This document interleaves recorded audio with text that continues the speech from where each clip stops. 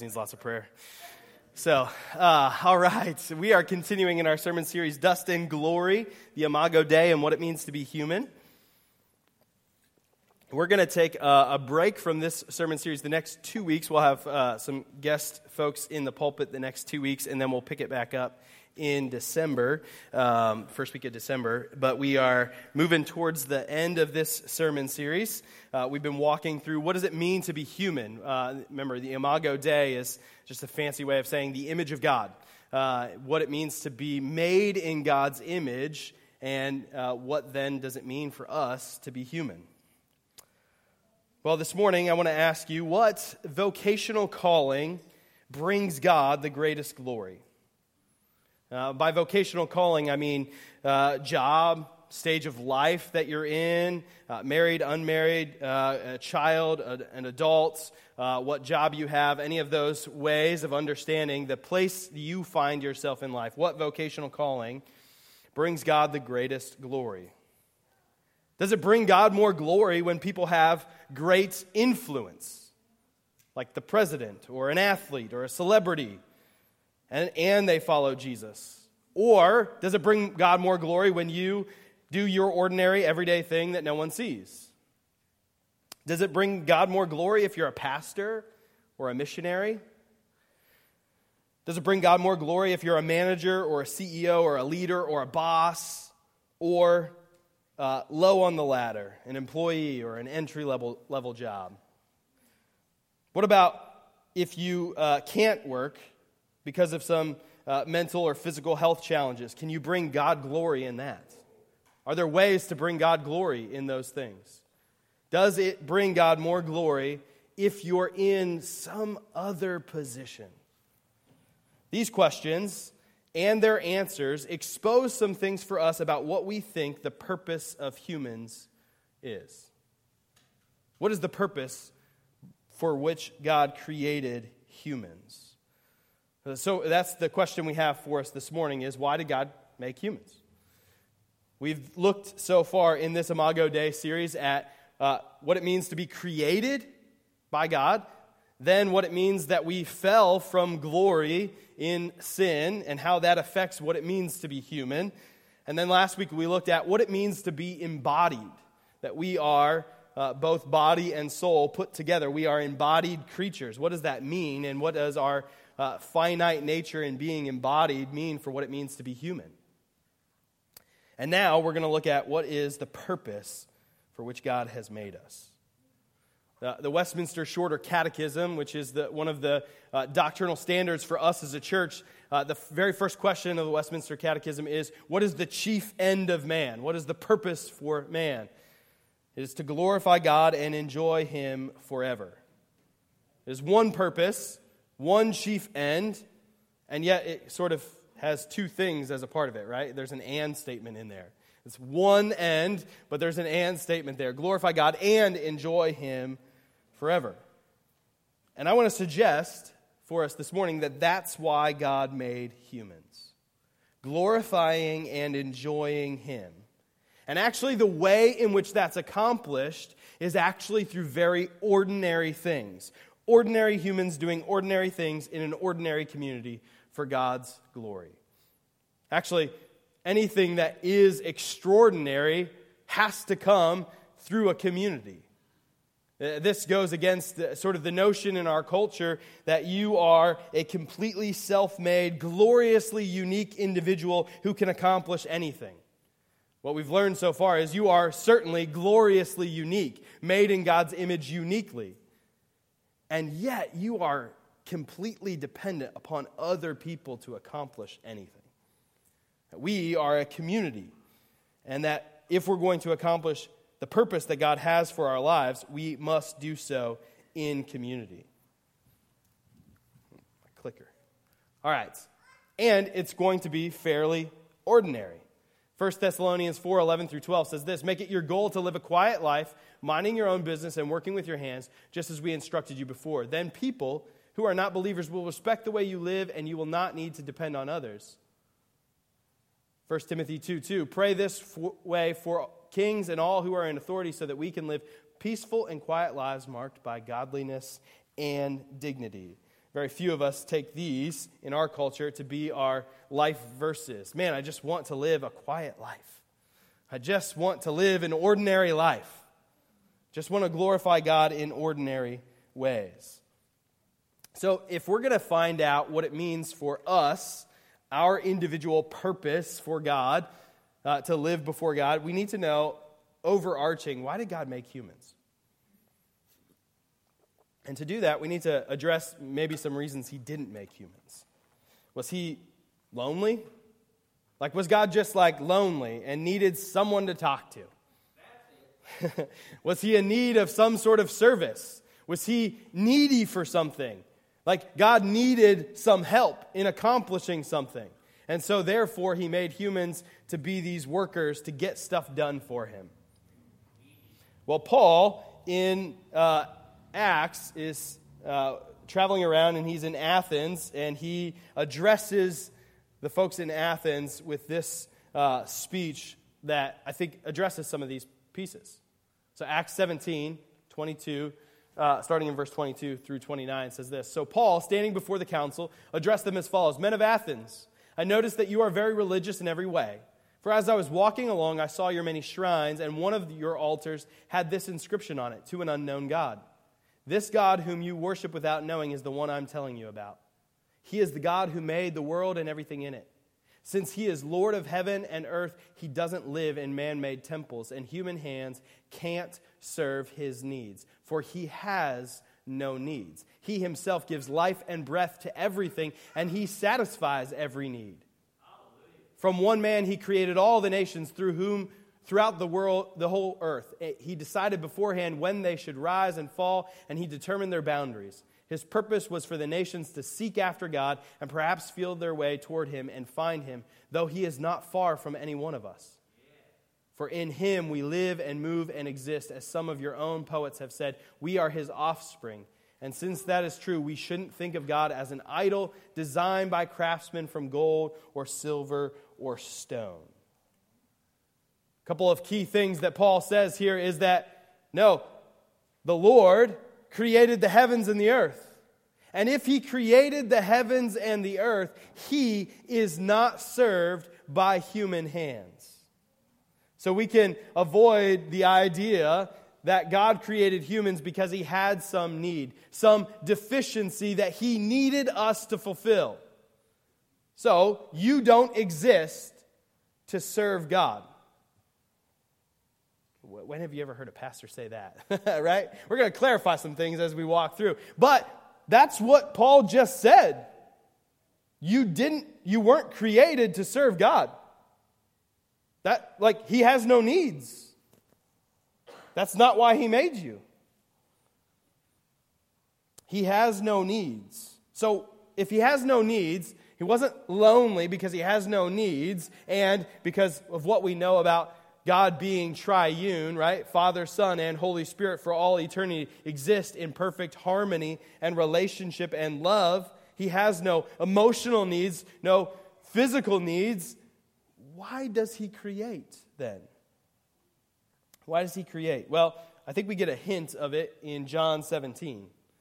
This is Jesus praying to the Father, and he says this, I have given them the glory you gave me, so that they may be one as we are one. I am in them, and you are in me. May they experience such perfect unity that the world will know that you sent me and that you love them as much as you love me. Father, I want these whom you have given me to be with me where I am. Then they can see all the glory you gave me because you loved me even before the world began. What we know here from this is that the Father and the Son have a relationship of love before creation. And what Jesus is saying here is, what I want for my disciples, what I want for those who follow me, is to experience the relationship that we have. That's what I want for them. I want them to experience the glory that you gave me and the love that you had for me before the world began. And so, what we need to know about why God made humans is because God is love. And the nature of love is to overflow. God is like a fountain. And the purpose of a fountain is to overflow. Fountain is not meant to be contained. It is meant to overflow. That's the point of it. God is the fountain of all good, love, and joy, and He overflows from that into creation. That the way in which God works and creates is to say, I love the Son. And I am going to overflow in my love for the Son in creation. So that more people will get to experience this glorious love. So that you can be invited into this glorious relationship of love. All right, so now that we've got all that background, we're going to head back into the creation account that we've been kind of walking through pieces of to find out, okay, what does that mean for me? What does that mean for my life? So Genesis 1, 26 to 28, we've looked at this a couple of times. Then God said, let us make human beings in our own image to be like us. They will reign over the fish in the sea, the birds in the sky, the livestock, and all the wild animals on the earth, and the small animals that scurry along the ground. So God created human beings in His own image. In the image of God, He created them, male and female, He created them. Then God blessed them and said, be fruitful and multiply. Fill the earth and govern it. Reign over the fish in the sea, the birds in the sky, and all the animals that scurry along the ground. This last section, this last verse, be fruitful and multiply, fill the earth and govern it, reign over the fish in the sea, the birds in the sky, and all the animals that scurry along the ground. This has been called the creation mandate. This is what God gives for humans to do. And so we're going to combine some of the things that we were hearing beforehand from Acts and some of those places and this account to say our purpose as humans, then, is to glorify God by enjoying Him, engaging in cultivating work, and expanding His glory.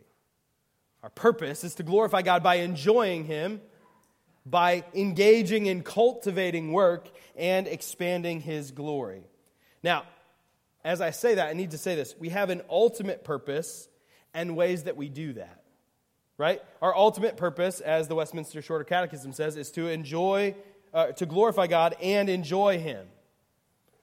Or, as John Piper explains it, glorify God by enjoying Him. Switching that phrase from the Westminster Divines to and to by. So this first point of enjoying Him is the penultimate purpose. This is the chief end. This is the most important thing.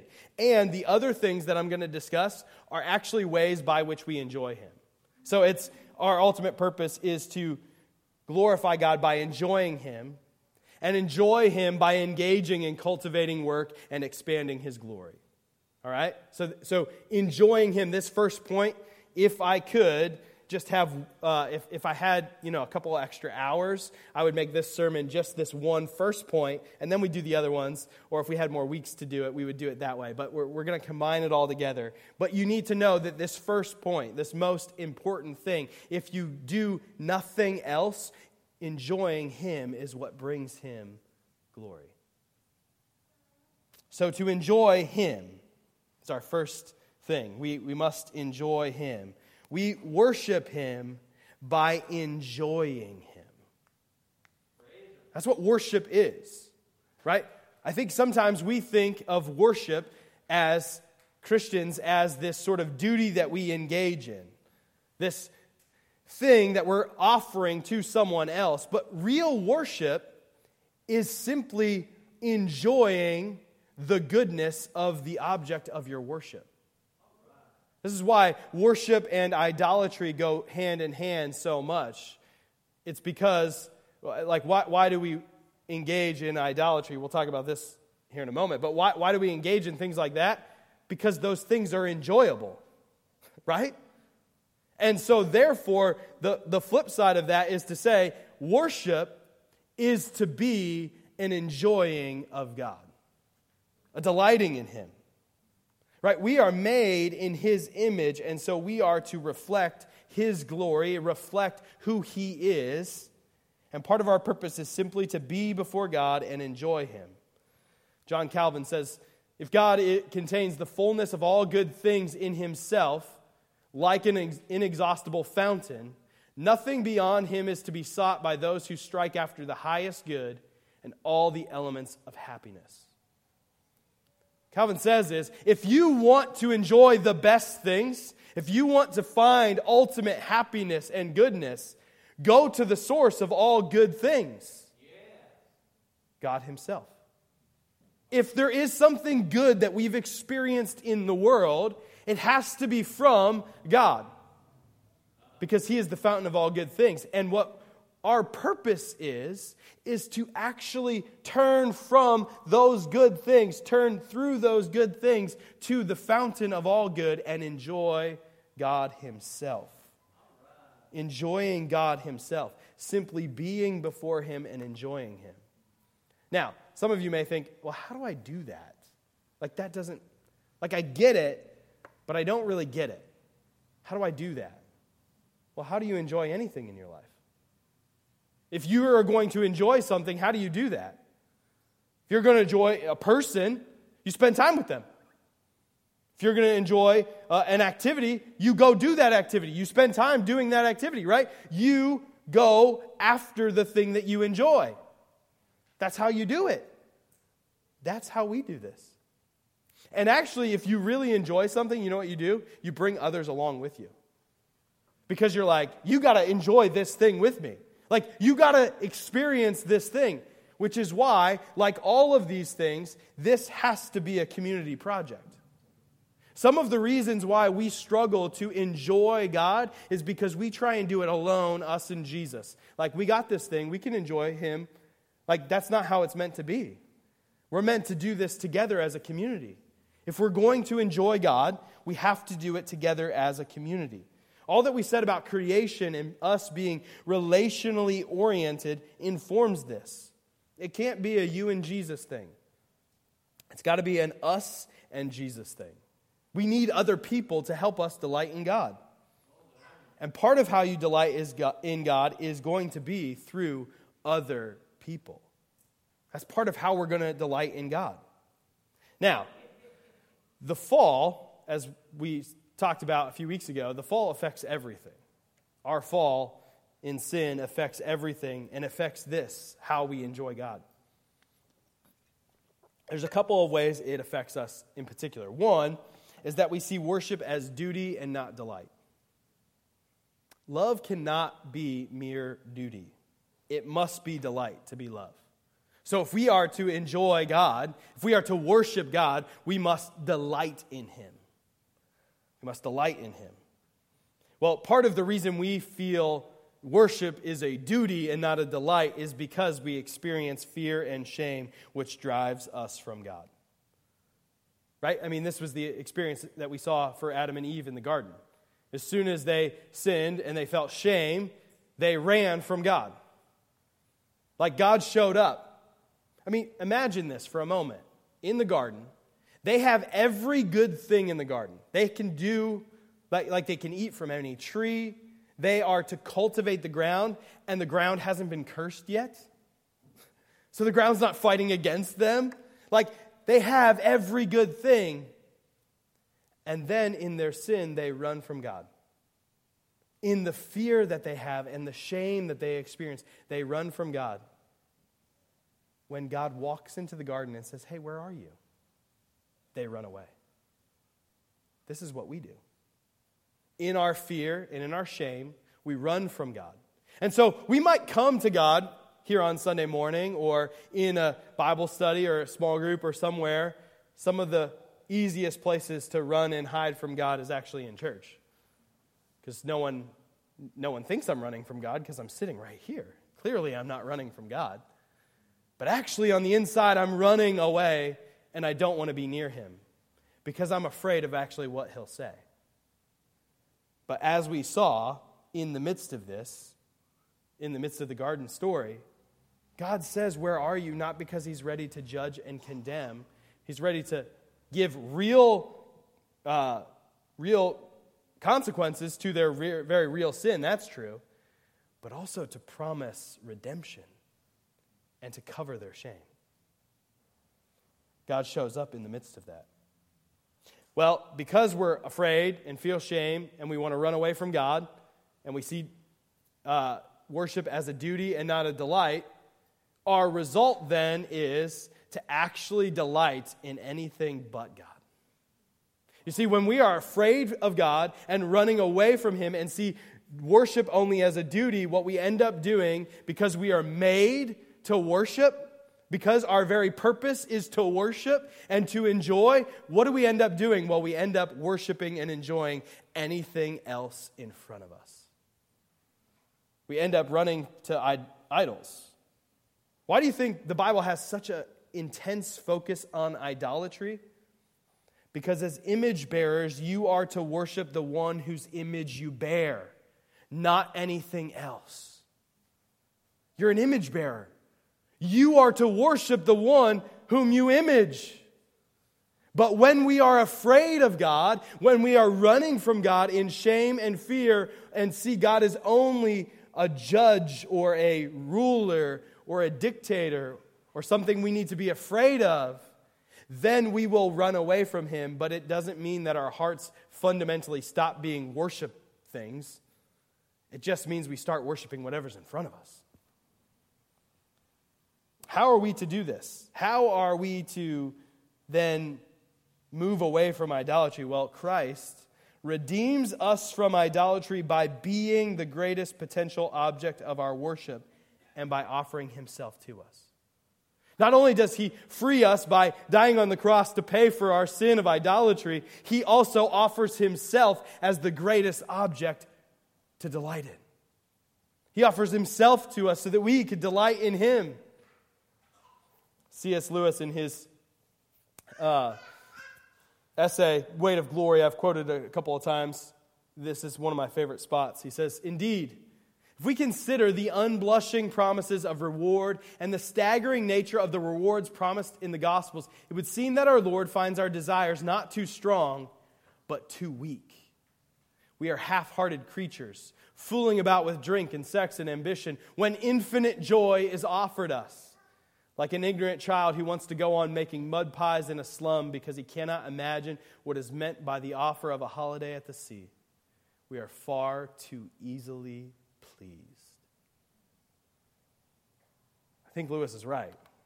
The reason we run after idols is because we stop short of ultimate satisfaction and seek to just be okay with whatever the world can offer. It's a little scary to say, actually, no, I'm going to pursue the best good. I'll just be satisfied with this mediocre thing.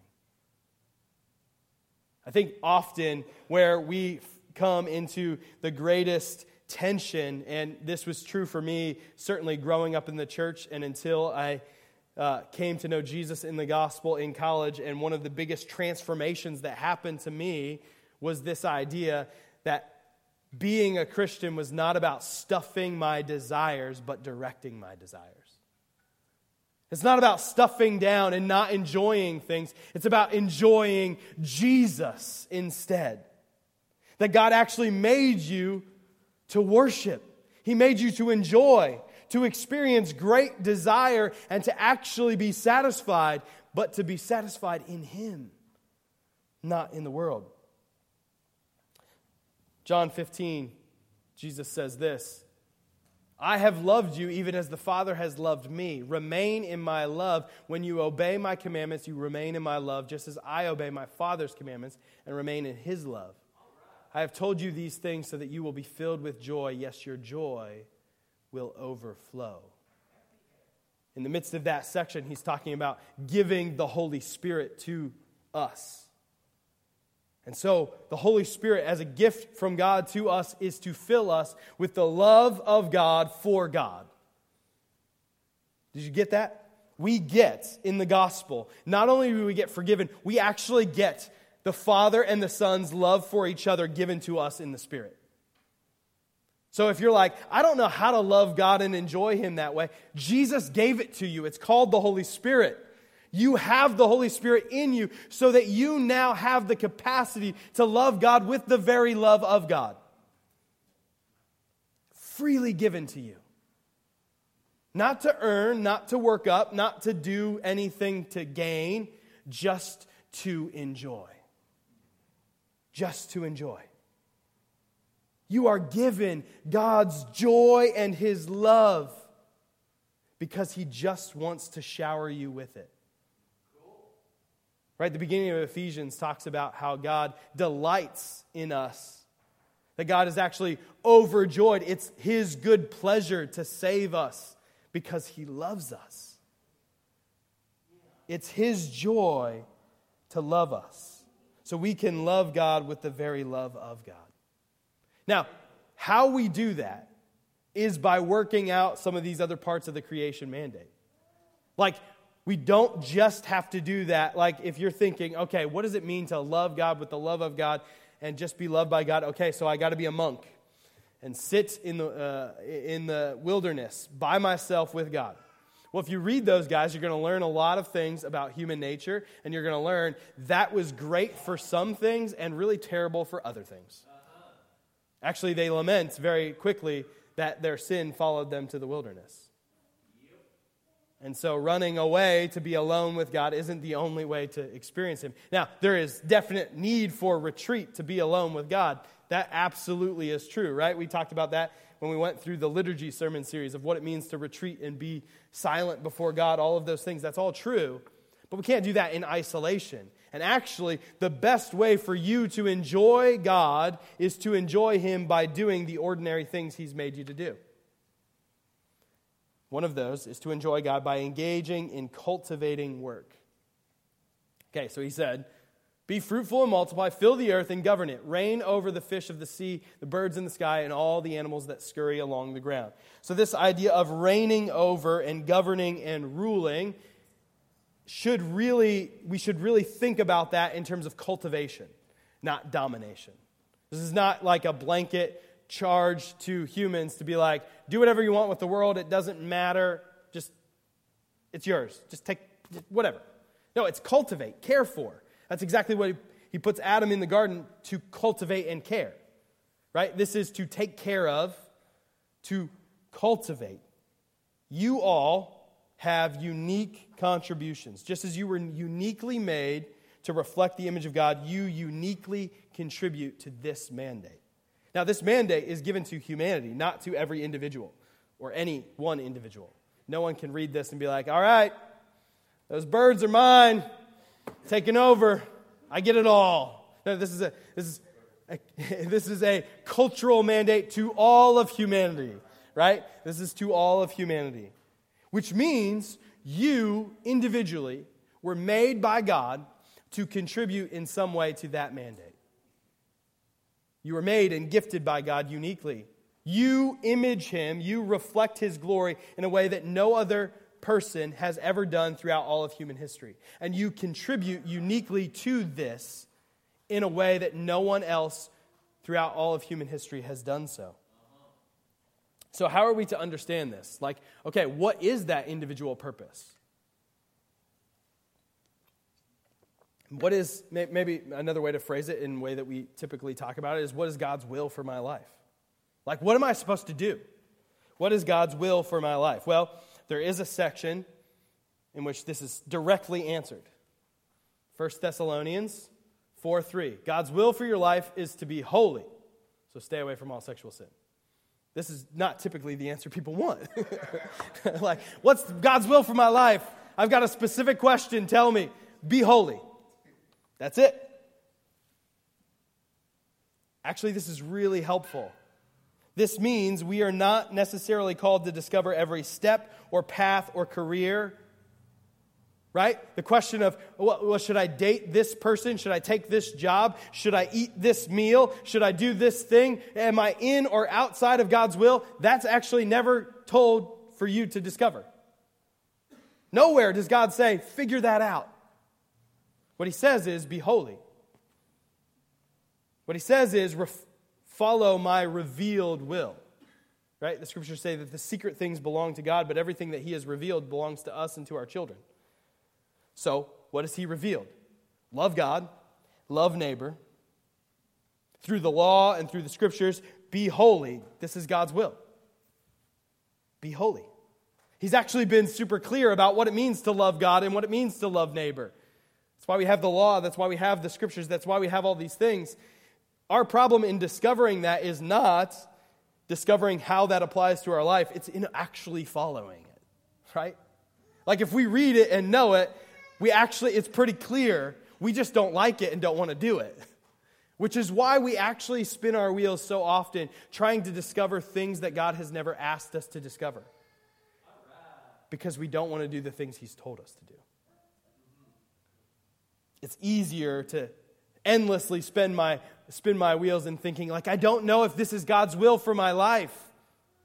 Now, there is very much, if a decision does not fall into, this is very clear in God's word, sinful, not sinful, loving God and not loving neighbor, not loving God, not loving neighbor, right? Like, if it doesn't fall in that category, then the decision is actually yours to make. It's yours. Actually, God made you so that you can make those decisions. He actually gave you desires and passions and abilities and gifts so that you can determine what you want to do. Now, I know no one wants to hear that, right? Because you're like, wait a second, that makes it way harder. Just tell me what to do. But that's what God wants for you. He wants you to cultivate the earth. You cultivate it. It's not giving you step-by-step IKEA instructions, which might not be all that great. Maybe He did give step-by-step IKEA instructions, right? Which is kind of like, well, that doesn't look like a human and doesn't really look like a hammer, so I don't know what to do with this, right? Like, He's not giving you detailed instructions. What He's saying is, I have this for you. This is my law. This is what it means to love God, love neighbor. These are the rules. These are the things that you have. What do you want to do? What do you want to do? You now get to play. You get to figure this out. You get to discover. You get to work. You get to do these things. And He's left it up to you. Now, certainly, there is wisdom. Like the scriptures teach us through Proverbs and other places that there is wisdom. You shouldn't make those decisions on your own, right? The counsel of friends is really good. The counsel of others in all these things. But also, God made you to make decisions about how to engage in cultivating work. What are you passionate about? What are you good at? I definitely heard this somewhere, but I don't remember where. It's not my own, so I attribute it to whoever it was. Just trying not to plagiarize here. And if it was one of you in this room, please tell me. But how we discover this is, what is our passion? What are we proficient at? And what could be profitable? If we're going to think about cultivating work, like I got to actually provide for myself and others, right? I want to know what I'm passionate about, and I want to know what I'm good at. So I'm going to have to talk to other people to find out where do those three things come together. Now, sometimes, here's the thing. Sometimes it doesn't work out that way. Right? We're going to talk about that in a second, the fall, and how the fall affects that. But the reality is, of trying to figure those things out, we're going to need, again, this is a community project. We need each other. And if I'm going to need you for wisdom to speak into my life about what I'm good at, because I probably don't see it very well, you actually need to spend time with other people so that they're around you long enough to know those things about you. We have to engage in life together so that we know these things about each other, what we're passionate about, what we're good at, what we can do to provide for one another and ourselves, what we can do to cultivate the earth. We're not going to be able to understand the purpose that God has for us, for your life, apart from the people, time, space, location that you are in. We have to be connected to one another and intentional about that. Now, the fall definitely affects this, right? I mean, part of the curse is the ground's going to fight you, meaning work is actually really hard. It's really hard.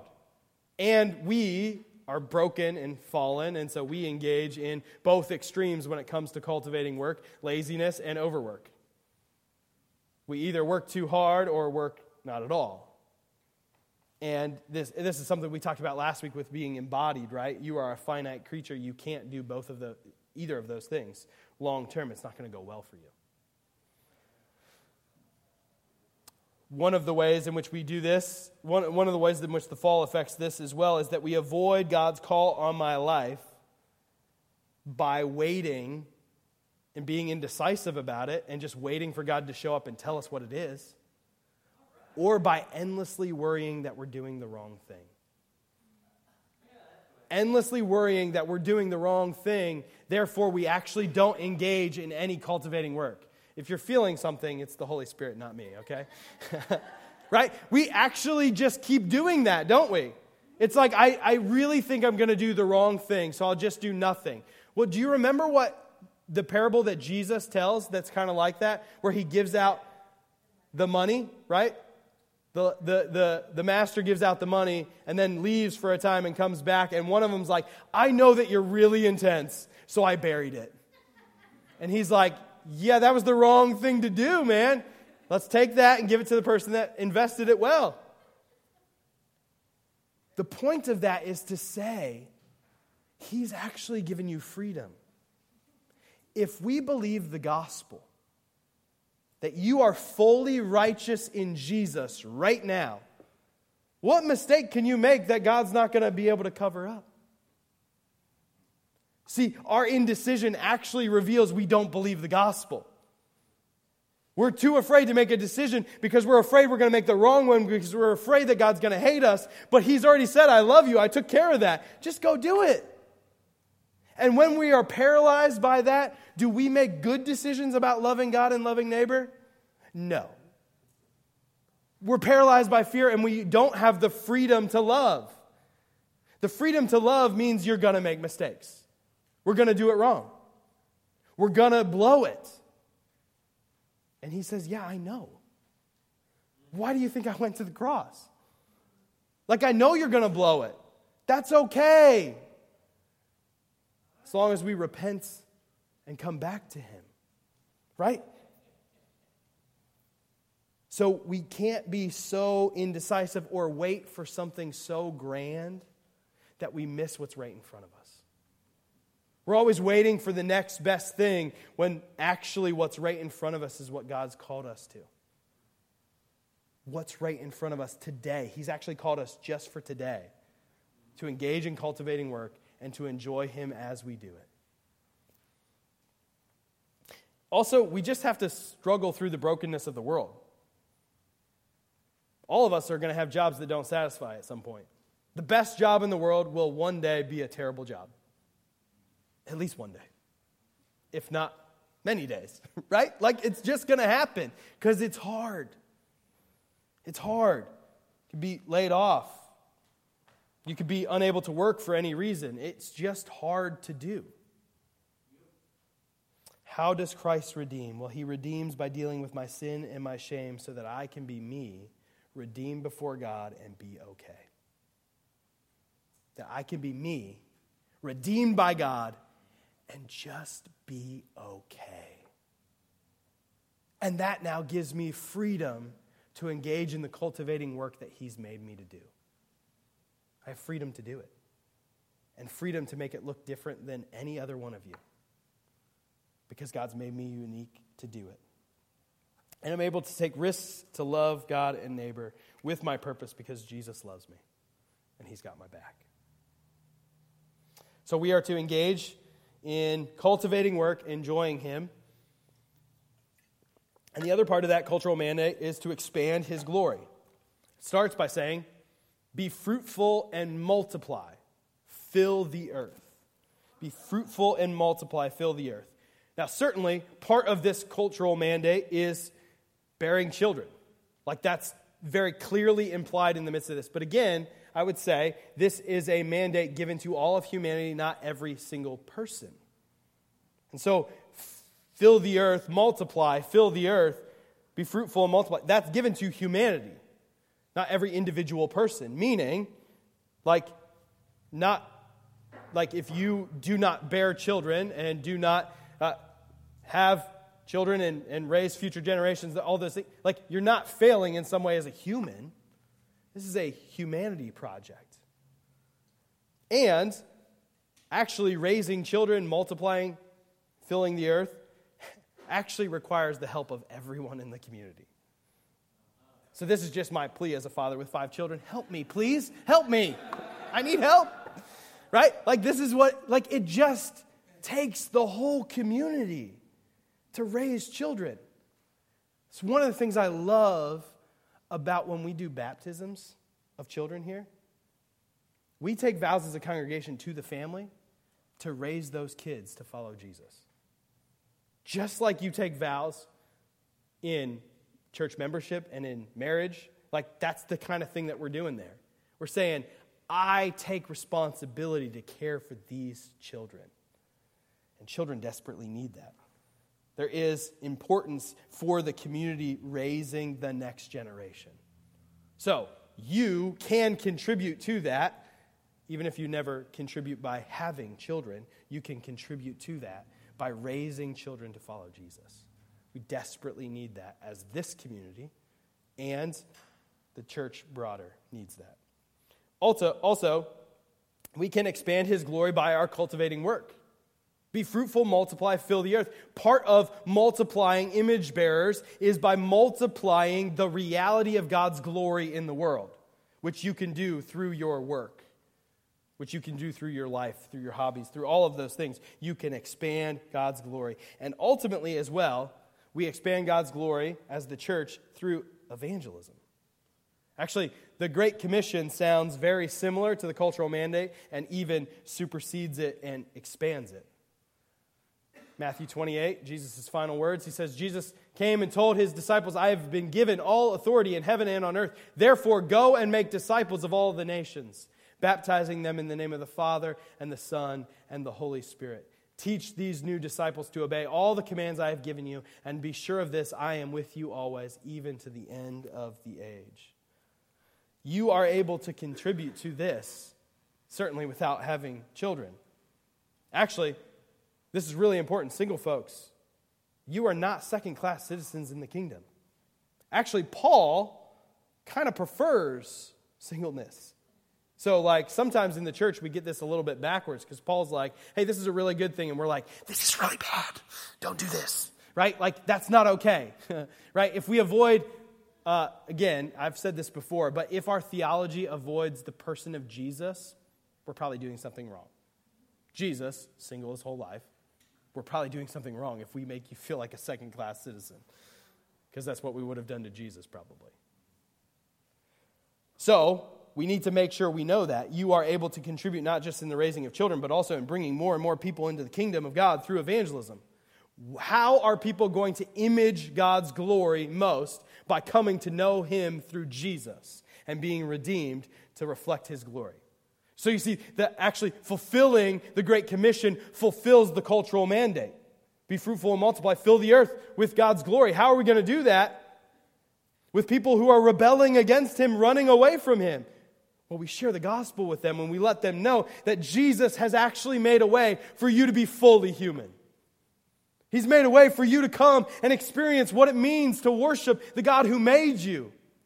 He's made a way for you to stop running from God and run to him, and to bring him all the glory. Again, this is a community project. None of this is done alone. We have to be a family together, multiplying God's glory through evangelism, through our work, and through raising children. Often the fall affects this by us deciding instead to work to expand God's glory. We work to expand our glory. That we actually want, rather than people to think God is great, we want people to think that we are great. And Jesus redeems us from this by giving us his grace so that we can experience his glory. And actually, he's already accomplished that global mission. Revelation 5, 9 through 10.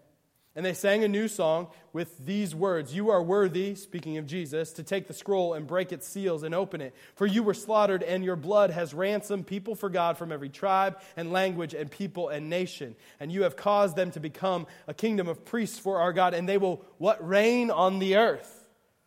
You see, actually, the Great Commission and the cultural mandate are going to be fulfilled because Jesus already did the work for it. You were slain, you were slaughtered, and your blood already purchased people for God from every tribe, tongue, language, and nation. It's already done. Now go do it.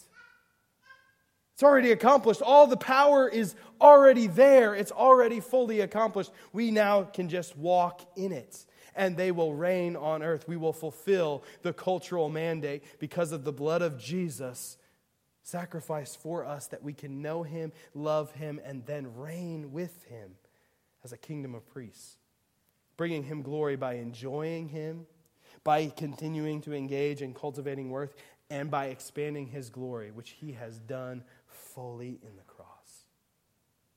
So, we can now know God's will for your life. Enjoy Him. Be holy. Engage in the cultivating work that He's given you through your passions, your desires, your skills, your talents, your uniqueness, all of those things. And expand His glory by helping to raise children to follow Jesus and helping others to hear the gospel and come to know Jesus. And we do it all because Jesus has already purchased people from every tribe, tongue, language, and nation who will worship Him for all eternity. Let's pray together. Father, we come before You now because we know that we need You. Lord, so many of the things, there's a lot there for us to process. And so, Holy Spirit, would You come and would You just make one thing stick? And would that one thing be that we are made to worship and enjoy You? Lord Jesus, this week as we experience something that causes us to want to run from You, would You remind us that You love us and we were made. Our purpose is to come before You, the fountain of all good, and just drink. Just enjoy. Just meet with. And would You help us to do that right now in worship through song, in worship through communion, and in worship through fellowship with one another. Jesus, would You be honored, we pray. In Christ's name, amen.